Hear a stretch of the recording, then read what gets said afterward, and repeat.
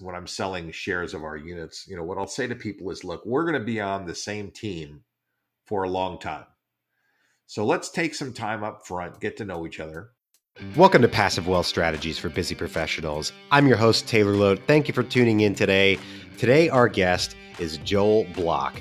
Joel is a real estate investor who has a fascinating history. Started out in real estate, got out of real estate, got into venture capital, and then over the years got back into real estate after, well, you're going to learn why he got out of venture capital and got back into real estate. We're going to touch on that. We're going to talk about a lot of the important differences between venture capital and real estate on the show today.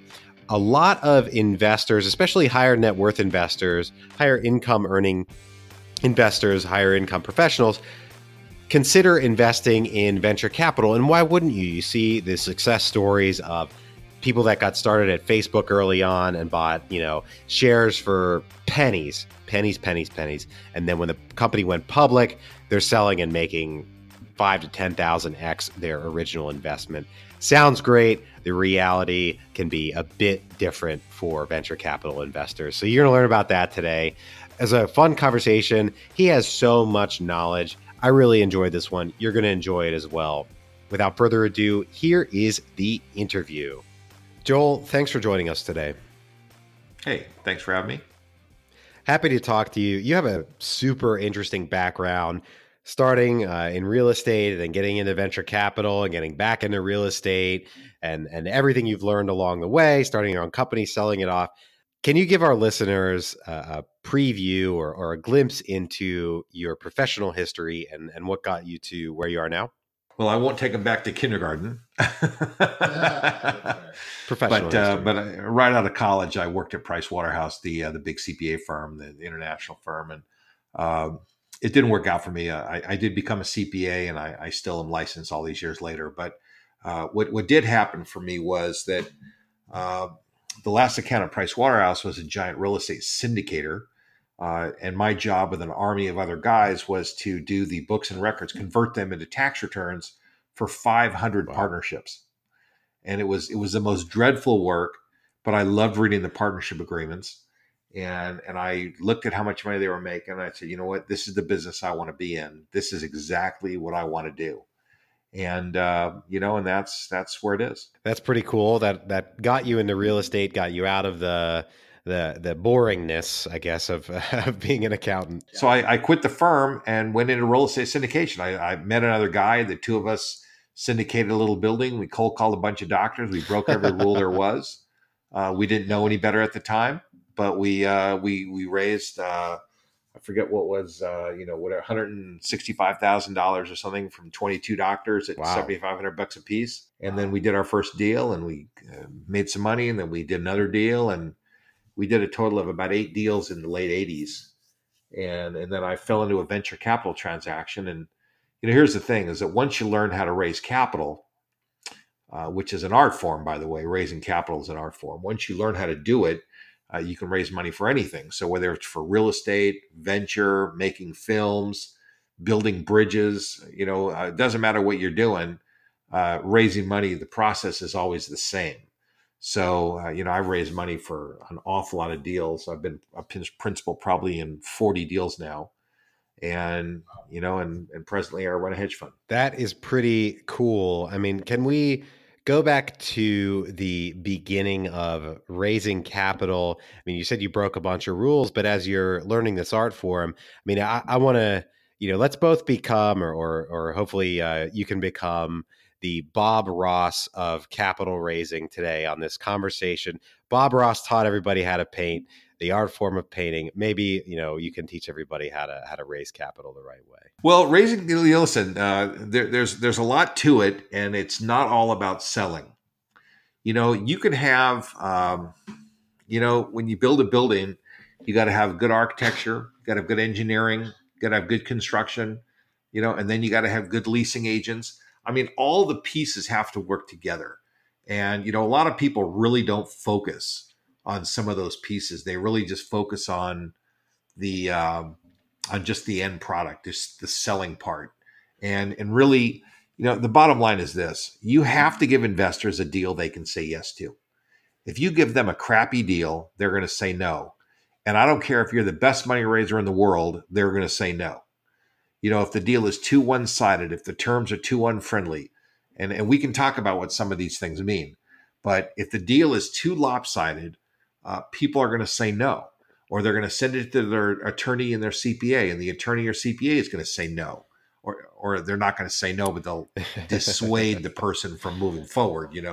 Whether it's in verbal language or in body language, they're somehow going to dissuade them. And so you have to get all the pieces moving in the same direction.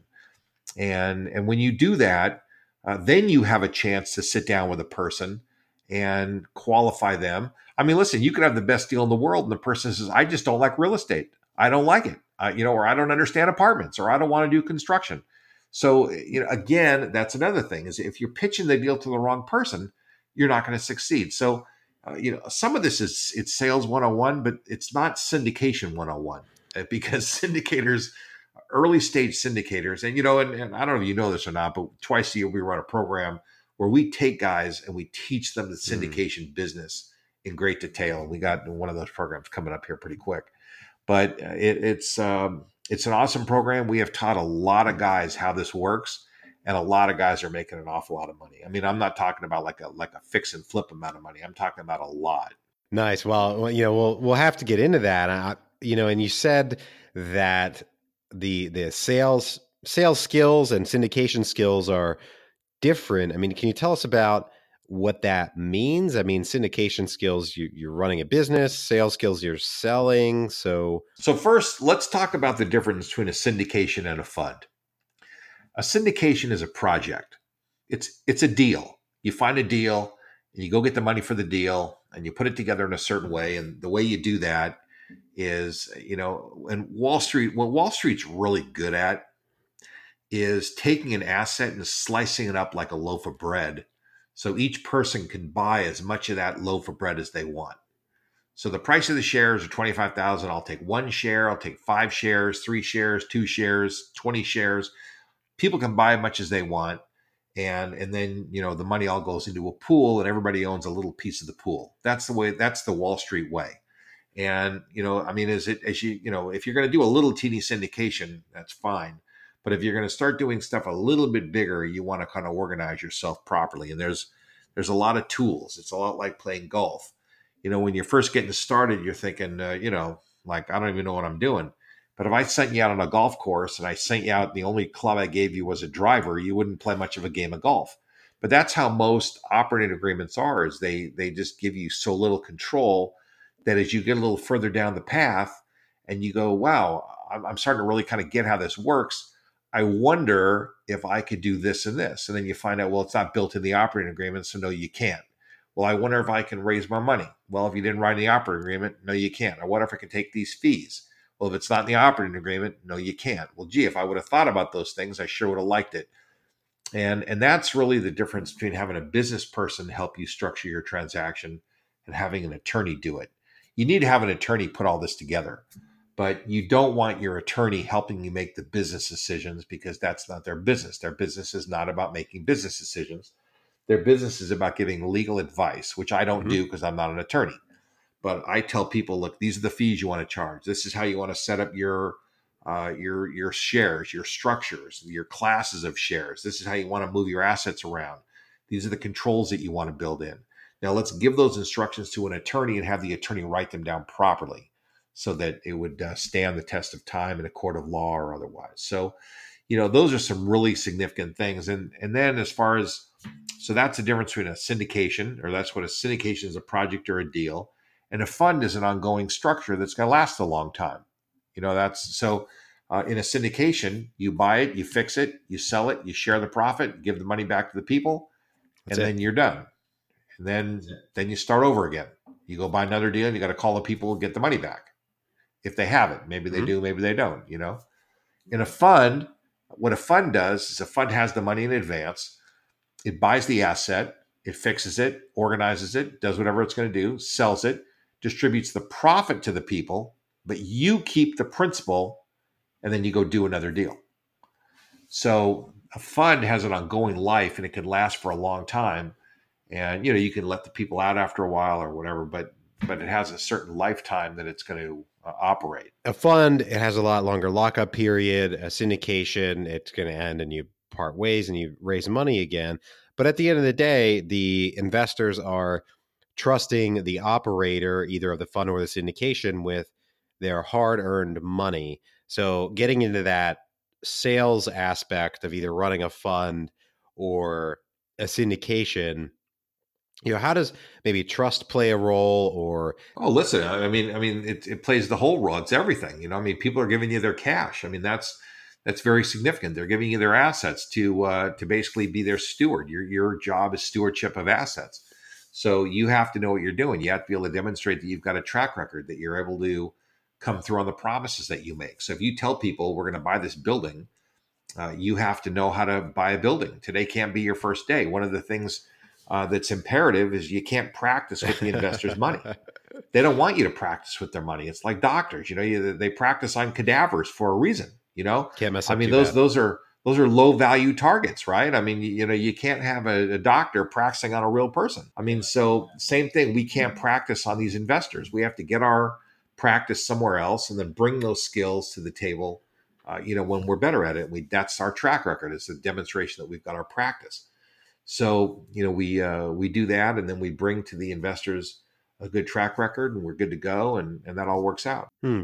How does so there's a track record component. How does maybe a character or demeanor or kind of the interpersonal aspect of this play a role in establishing that trust? I mean, Well, let me put it like mhm. this: unless you are an all-time superstar on Wall Street, that you're the maverick, the genie, the genius. You're something magical. Unless you are something magical, I think that a negative, cantankerous, unfriendly personality is not going to be desirable. Most people, most of us operate in the range of good to very good, not like off the chart, right?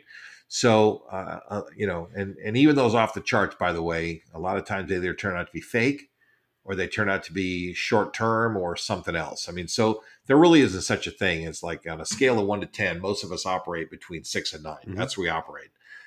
We don't get to 10 because tens are mythical, and hopefully you don't go much lower than a six. Or even maybe stay in the 7, 8, 9 range is kind of even better.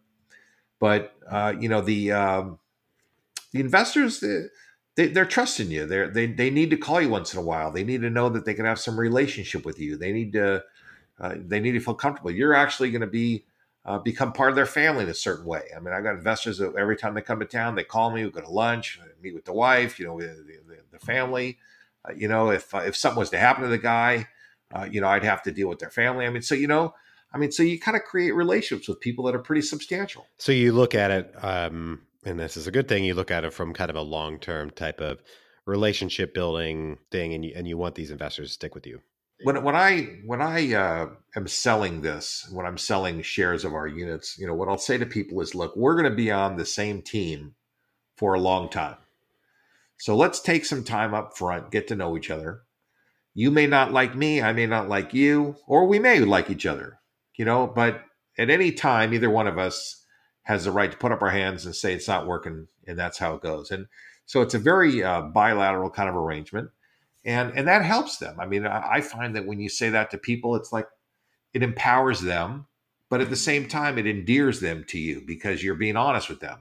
I mean, you've just given them an out if they don't want to do it. And if somebody says this isn't going to work for me, I don't yell and scream and stomp my feet, because if it's not going to work out for you now, 6 months from now, it's not going to be a lot better. It's going to be worse. So I'd rather find out now that this is not a good thing. The other thing is that, you have to ask people a lot of hard questions like, how many of these deals have you ever done before? Where did the money come from? Well, I inherited from my grandmother. Oh, that's excellent. That's lucky for you. How much more money do you have than this? Well, this is all I got. Well, then I can't take it from you because you don't have the income earning power to get this again. You have to think if something went wrong, where would the person be? I mean, we have a responsibility for people, and we have to take care of the people as best we can. So that's it. So I think when you demonstrate some concern for them, when you ask them questions, and I tell people right up front, I say, look, I'm going to ask you a lot of hard questions, but they're questions that I need the answers to. I'm not asking you these questions just to socialize because I'm curious. I mean, I really need to know the answers to these questions in order for me to, really consider doing something with you in the future. That's a good way to put it. And I think those are very good questions to ask. I mean, you don't want to accept someone's bottom dollar. Like you said, if something goes wrong, you don't want to be, responsible for their financial situation and, that not going well. Yeah, I try, I mean, you don't get it perfect every time, but I'll tell you, you gotta try. So, those are some basic things. And then on top of that, when you're selling, the deal has to make sense. It has to be a well-structured deal. So, for example, one of the things that I see a lot of earlier stage guys doing is they'll make up their own deal terms. They'll just make them up out of thin air, and they'll say, here's a good idea that I think I want to do. And they'll write it down, or they'll have the attorney write it down. And then they take it to the investors. The investors say, well, I don't understand what this is. Well, here's what it means. And then they send it to the accountant or the attorney. And the accountant and attorneys, both of them learn about this in law school or CPA school. And they go, I don't understand what this is. I've never seen anything like it before. So then they say to the prospective client, would you like us to study these documents for about 10 hours and give you an opinion? So you're going to pay, $5,000 or $10,000 for them to get an opinion. The guy goes, nah, forget it. I'll do some other deal instead. So that's why you want to do an industry standard kind of deal that they look at it, they go, totally get what it is. I've seen this exact same kind of deal a million times. Of course, the attorney and the accountant isn't able to comment on the real estate, or they can't comment on the deal in particular, but they can comment on the basics of the deal, which is what the client wants from them. And, you don't want to give the client, something where they're embarrassed to go to their attorney because it's so silly. You got to make sure that you're showing up looking sharp, that you bring to the table the goods that they're expecting. Otherwise, they're going to say no. And I don't care how great of a money raiser you are, they're going to say no. So you have to bring, a good deal. Your real estate's got to be good. You got to bring good deal terms that are reasonable and fair. It doesn't mean you don't get paid a lot. It just means that they're reasonable and fair to both sides. You got to bring a deal that, just that they can say yes to, that they can understand. And, and then you got to bring some track record. So you got to bring some stuff, and then you got to be kind of likable. That's on the selling side. If you're kind of a prickly person, maybe then you're not going to be so successful. Maybe you should be a property manager instead of a syndicator.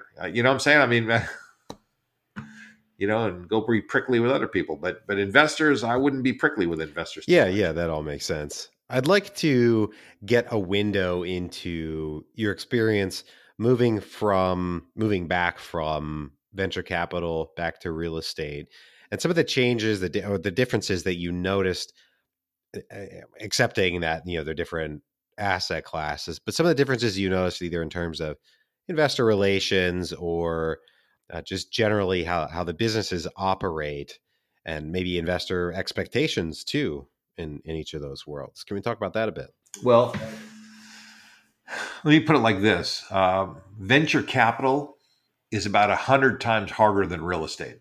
Real estate is a piece of cake by comparison, because you can take the person, put them in your car, drive them over to an apartment building and say, we're going to be buying this apartment building. Would you like to get involved with us? Oh, yeah, that looks like a pretty nice building. What do you think the opportunity is here? Well, it's got some broken windows. It's got cracked sidewalk. The pool needs to be redone. And a few other things need to happen. And then we can raise the rents. And this is what's going to happen. And the person says, gee, I understand that. That makes a lot of sense to me. I'd like to do it. And they can knock on the wall, and they can go and they can look at the deferred maintenance. Very simple for them to understand. In a venture transaction, those guys are really appealing probably more to greed than anything else. Real estate is not so much about greed. I mean, real estate, you want a good return, 8, 10, 12%. Anything above that starts to be a little push in the envelope. But, so you're offering a good, solid rate of return to an investor who is potentially conservative. They just want to do something better with their money than put in the bank. A venture transaction, though, where somebody might reserve just 1 or 2% assets to put into these kind of transactions, And that's usually the Yale endowment formula, where they say put 20% of your assets into alternatives, and of that 20%, a little bit goes into some things like venture. I mean, that's the big, college formula, and I'm not prescribing that to any person because I don't give people that kind of advice. But that's kind of a formula that some big organizations use. So a lot of times they'll put a few dollars into venture because every once in a while it goes to the moon. That's called a unicorn, where it goes to $1 billion valuation, in the first year or so. So it doesn't happen very often, but it once in a while. We've had a couple of this year. Uber was one of those. Lyft was one of those. I mean, so we've had a few. That vegetarian meat one that came out. Beyond Meat. Okay, so there've been some. Those are the ones that we hear about, and that actually is what fuels the fire. By the way, in fact, Las Vegas is the same way. If they didn't have a few winners, nobody would gamble. Right. So the IPO market's the same way. If there weren't a few winners, nobody would ever do it, because it's expensive to do it. But the venture business really appeals more to greed. And greed is, people are all thinking that they're going to make 100 to 1 or 500 to 1 or whatever. And maybe they will, or maybe they won't. So it's kind of a zero to hero business. That's rough.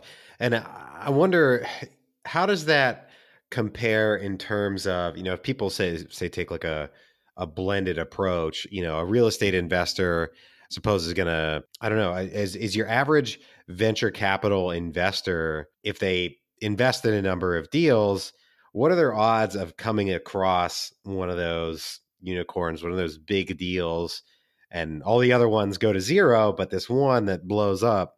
I would say it's close to zero. Wow. Close to zero chance. And the reason is that the best deals in Silicon Valley are all sucked up by insiders. They're just, they don't make it to the street. Now, here's what happens.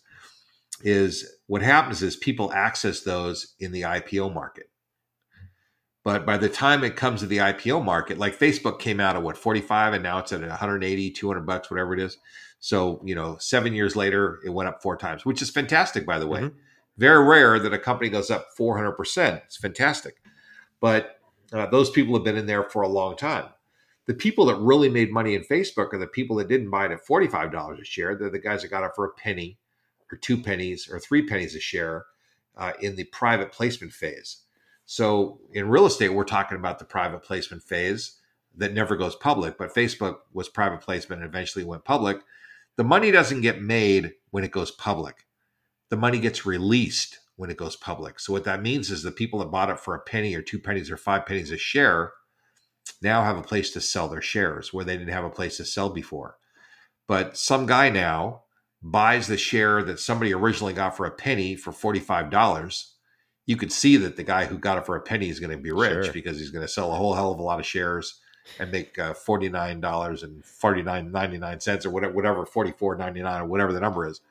So you could see how that happens, and now you got some schmo holding, holding the hot potato at $45, and hopefully it goes up, and Uber went down. Mm-hmm. And it happens.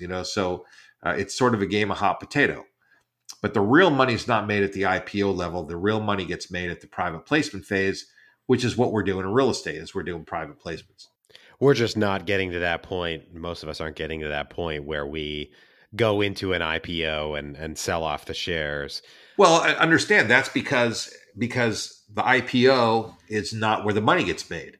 So you get exposure at the IPO level, but you want to get exposure at the private placement level.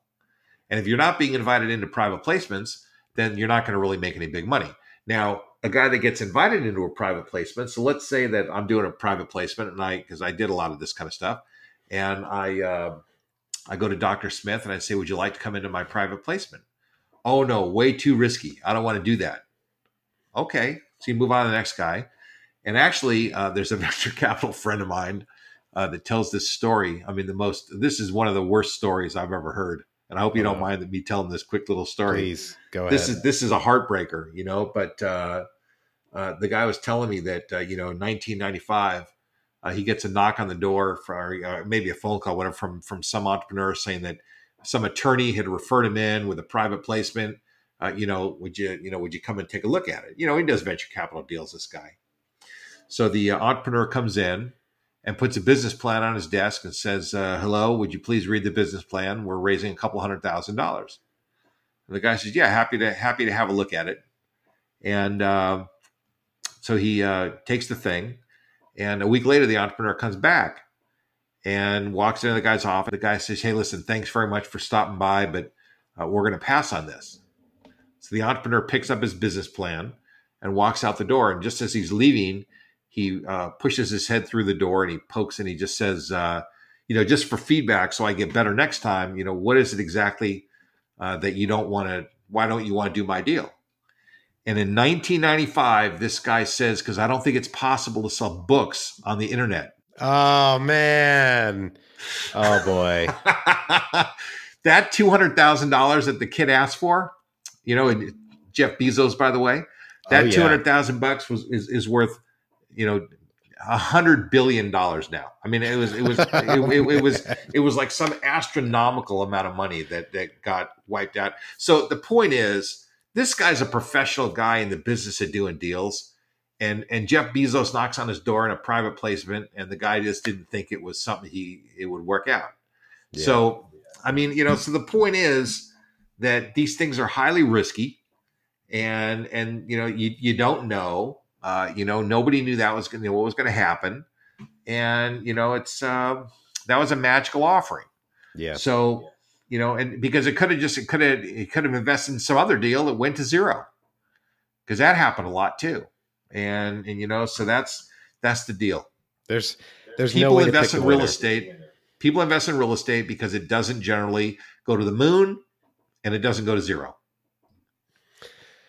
Yeah. And when people were thinking it was going to go to zero, 10 or 11 years ago, that was one of the best times to buy real estate, and everybody that was buying then now is in such a fantastic position that they're waiting for that next fantastic buying opportunity. Well, even then, a lot of it didn't go to zero unless you were highly leveraged. But it is what it is.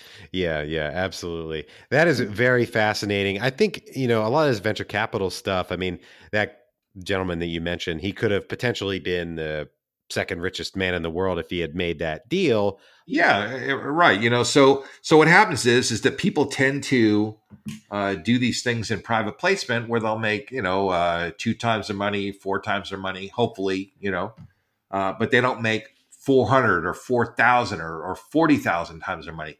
Don't you remember the story about the painter at Facebook? They gave the guy a bunch of shares and he ended up cashing the shares in for 200 million. I mean, that's the same thing. Is the the guy got lucky and he got a bunch of shares. And when they had the IPO, he was able to sell his shares. That's what happened. And if he held the shares for these couple of years, then he would have 800 million. So, it's... I would have cashed out at 200. I mean, the problem with IPOs... Yeah, well, listen, but the thing is, then where do you put the money? I mean, you cash out, but, what do you do with the cash? Personally, I buy real estate. I think the problem with IPOs is exactly like you said earlier about Uber and Lyft is you don't know whether it's going to go up or down. There's no way, at least seemingly to me, to predict on IPO day whether or not you're going to head up over the next month or two or you're going to head down. Hey, listen, and nobody's got a better crystal ball than you. That's the thing. Nobody has a better crystal ball. Nobody's crystal ball, the batteries are just not working in any of them. And that's just how it works, But if you were to sell your shares, you'd lose, 20 or 30% to, and actually it could even be worse than that, depending on how they're taxed, because they could be taxed, as options instead of as shares. And if that happens, then, you could lose 40%. And maybe then their state tax could be 50%. So that 200 becomes 100. Then you go buy real estate with it. It's a hard decision. It's not a clear cut, easy thing to decide. But anyway, that's hypothetical. Very true. But I've been around this business for a long time in real estate and venture in different places, and it's a good business. Nice. I would move to Puerto Rico. I think they have a good capital gains. Actually, they do now. They do now. And these opportunity zones are a great place to get some tax relief. Yeah. That's a whole discussion on its own. I'd like to touch on, was there anything in particular that brought you back from venture capital to real estate? I think that'd be really interesting just to Yes, understand. there was. I got sick of the entrepreneurs. I Interest, got tired really? of them. Yeah, every entrepreneur thought their idea was worth $100 million, Yeah. and most of them weren't worth $100. I mean, people would call me and they would ask me for money, and I'd ask them their idea, and I had to tell people, I said, you know what, I'm going to just tell you straight away. I hate to be rude. Go get a job. Oh Stop man. doing this idea right now and go get a job. It's a terrible idea. No one's going to do it. And I'm not in the habit of putting people down and telling them what they can't do. But there were a couple of people I just said to them, I said, listen, I'm doing your family the biggest favor I could do. This is not going anywhere. It just is not happening. And, um, so, maybe I was a little harsh, but maybe I did exactly the right thing. Well, you're doing what you think is right and giving them the best advice that you think is valid, and in most cases, the vast majority of cases, you're probably right. But in the, I don't know, 10,001, one of those guys is going to be, can I sell books on the internet in 1995 guy? I didn't hear any ideas that I thought were similar to selling books on the internet. I mean, I let can me believe just tell that. you this. I am a rather forward-looking person. I look at trends. I analyze what's happening. I've been involved in disruptive innovation for a lot of my career, and I've seen a lot of crazy stuff. So, I was very early in the internet, very, very early in the internet, and and I probably would have believed that it was possible. I may not have predicted how big, like nobody else could predict how big. And by the way, Amazon is not just books anymore. That's the part of the genius. And they converted themselves into a subscription business. I mean, they did a lot of things absolutely right. But that being said, I I mean, I couldn't have predicted it, but I might not have laughed at it either. True, true. We're going to take a quick break for our sponsor. Okay, Joel, I've got 3 questions I ask every guest on the show. Are you ready? I'm ready. All right, good. The first one, what is the best investment that you've ever made? The best investment I've ever made. Yes, sir. Um, you know, um, I used to play the IPO market, and I did pretty well in the IPO market years ago when I did that.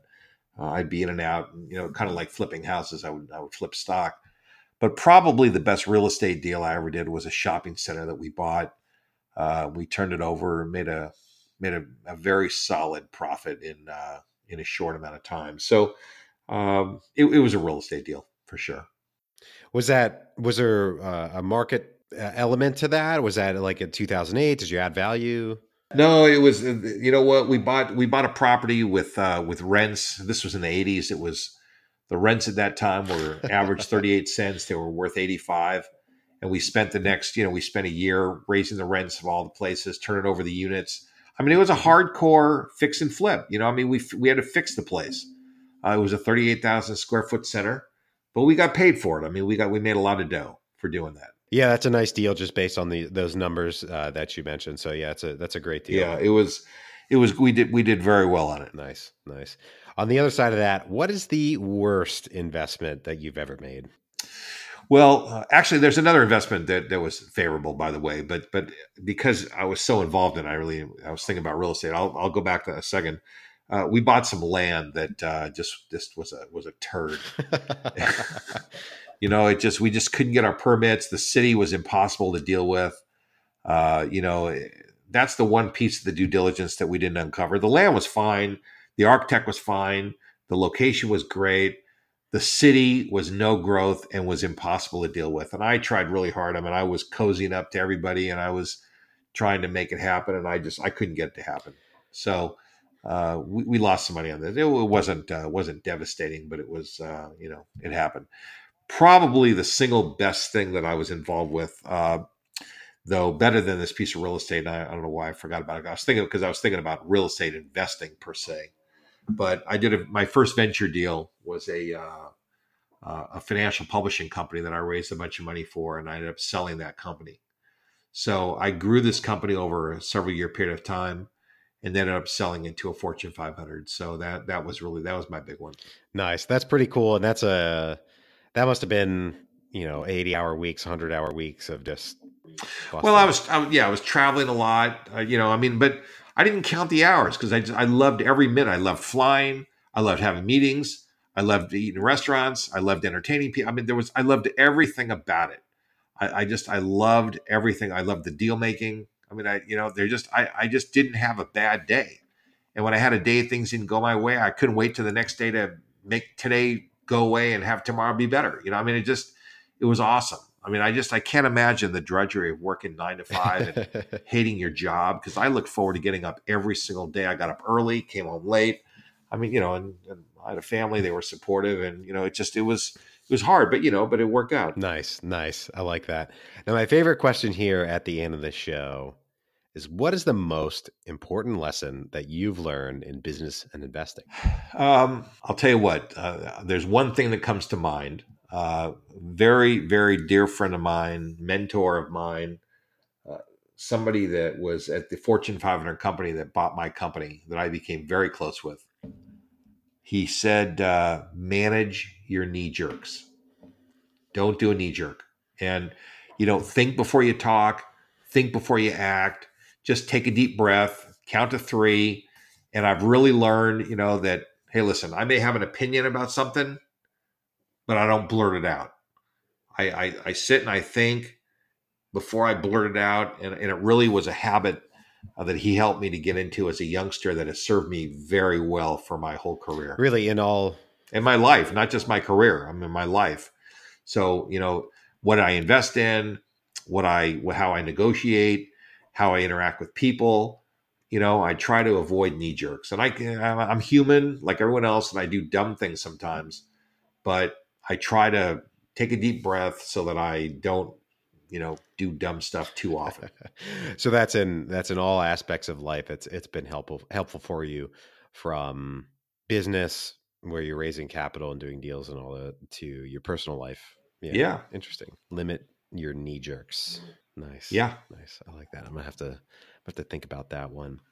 So thank you for everything today. If people want to learn more, they want to get in touch, where can they learn more about you and your business and everything that you do? Well, the best, if people want to get into the flow of our real estate syndication materials, the best thing that they can do, and maybe you can publish this in the show notes, is take your phone and text the word asset to 72,000.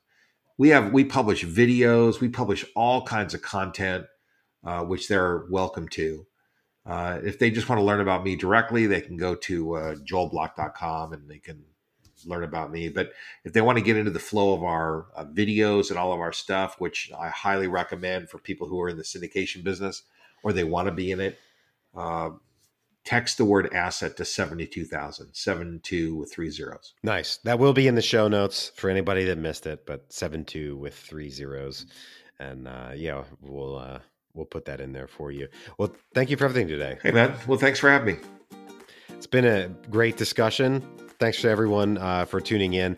I know I learned a lot today. I hope you did too. If you're enjoying the show, please leave us a rating and review on iTunes. It's a big help. It helps other people learn about the show. If you know anyone that could use a little bit more passive wealth in their lives, please share the show with them and bring them into our little tribe we got going here. Thanks for joining us once again. I hope you have a great day and a great rest of your week, and we'll talk to you on the next one. Bye-bye.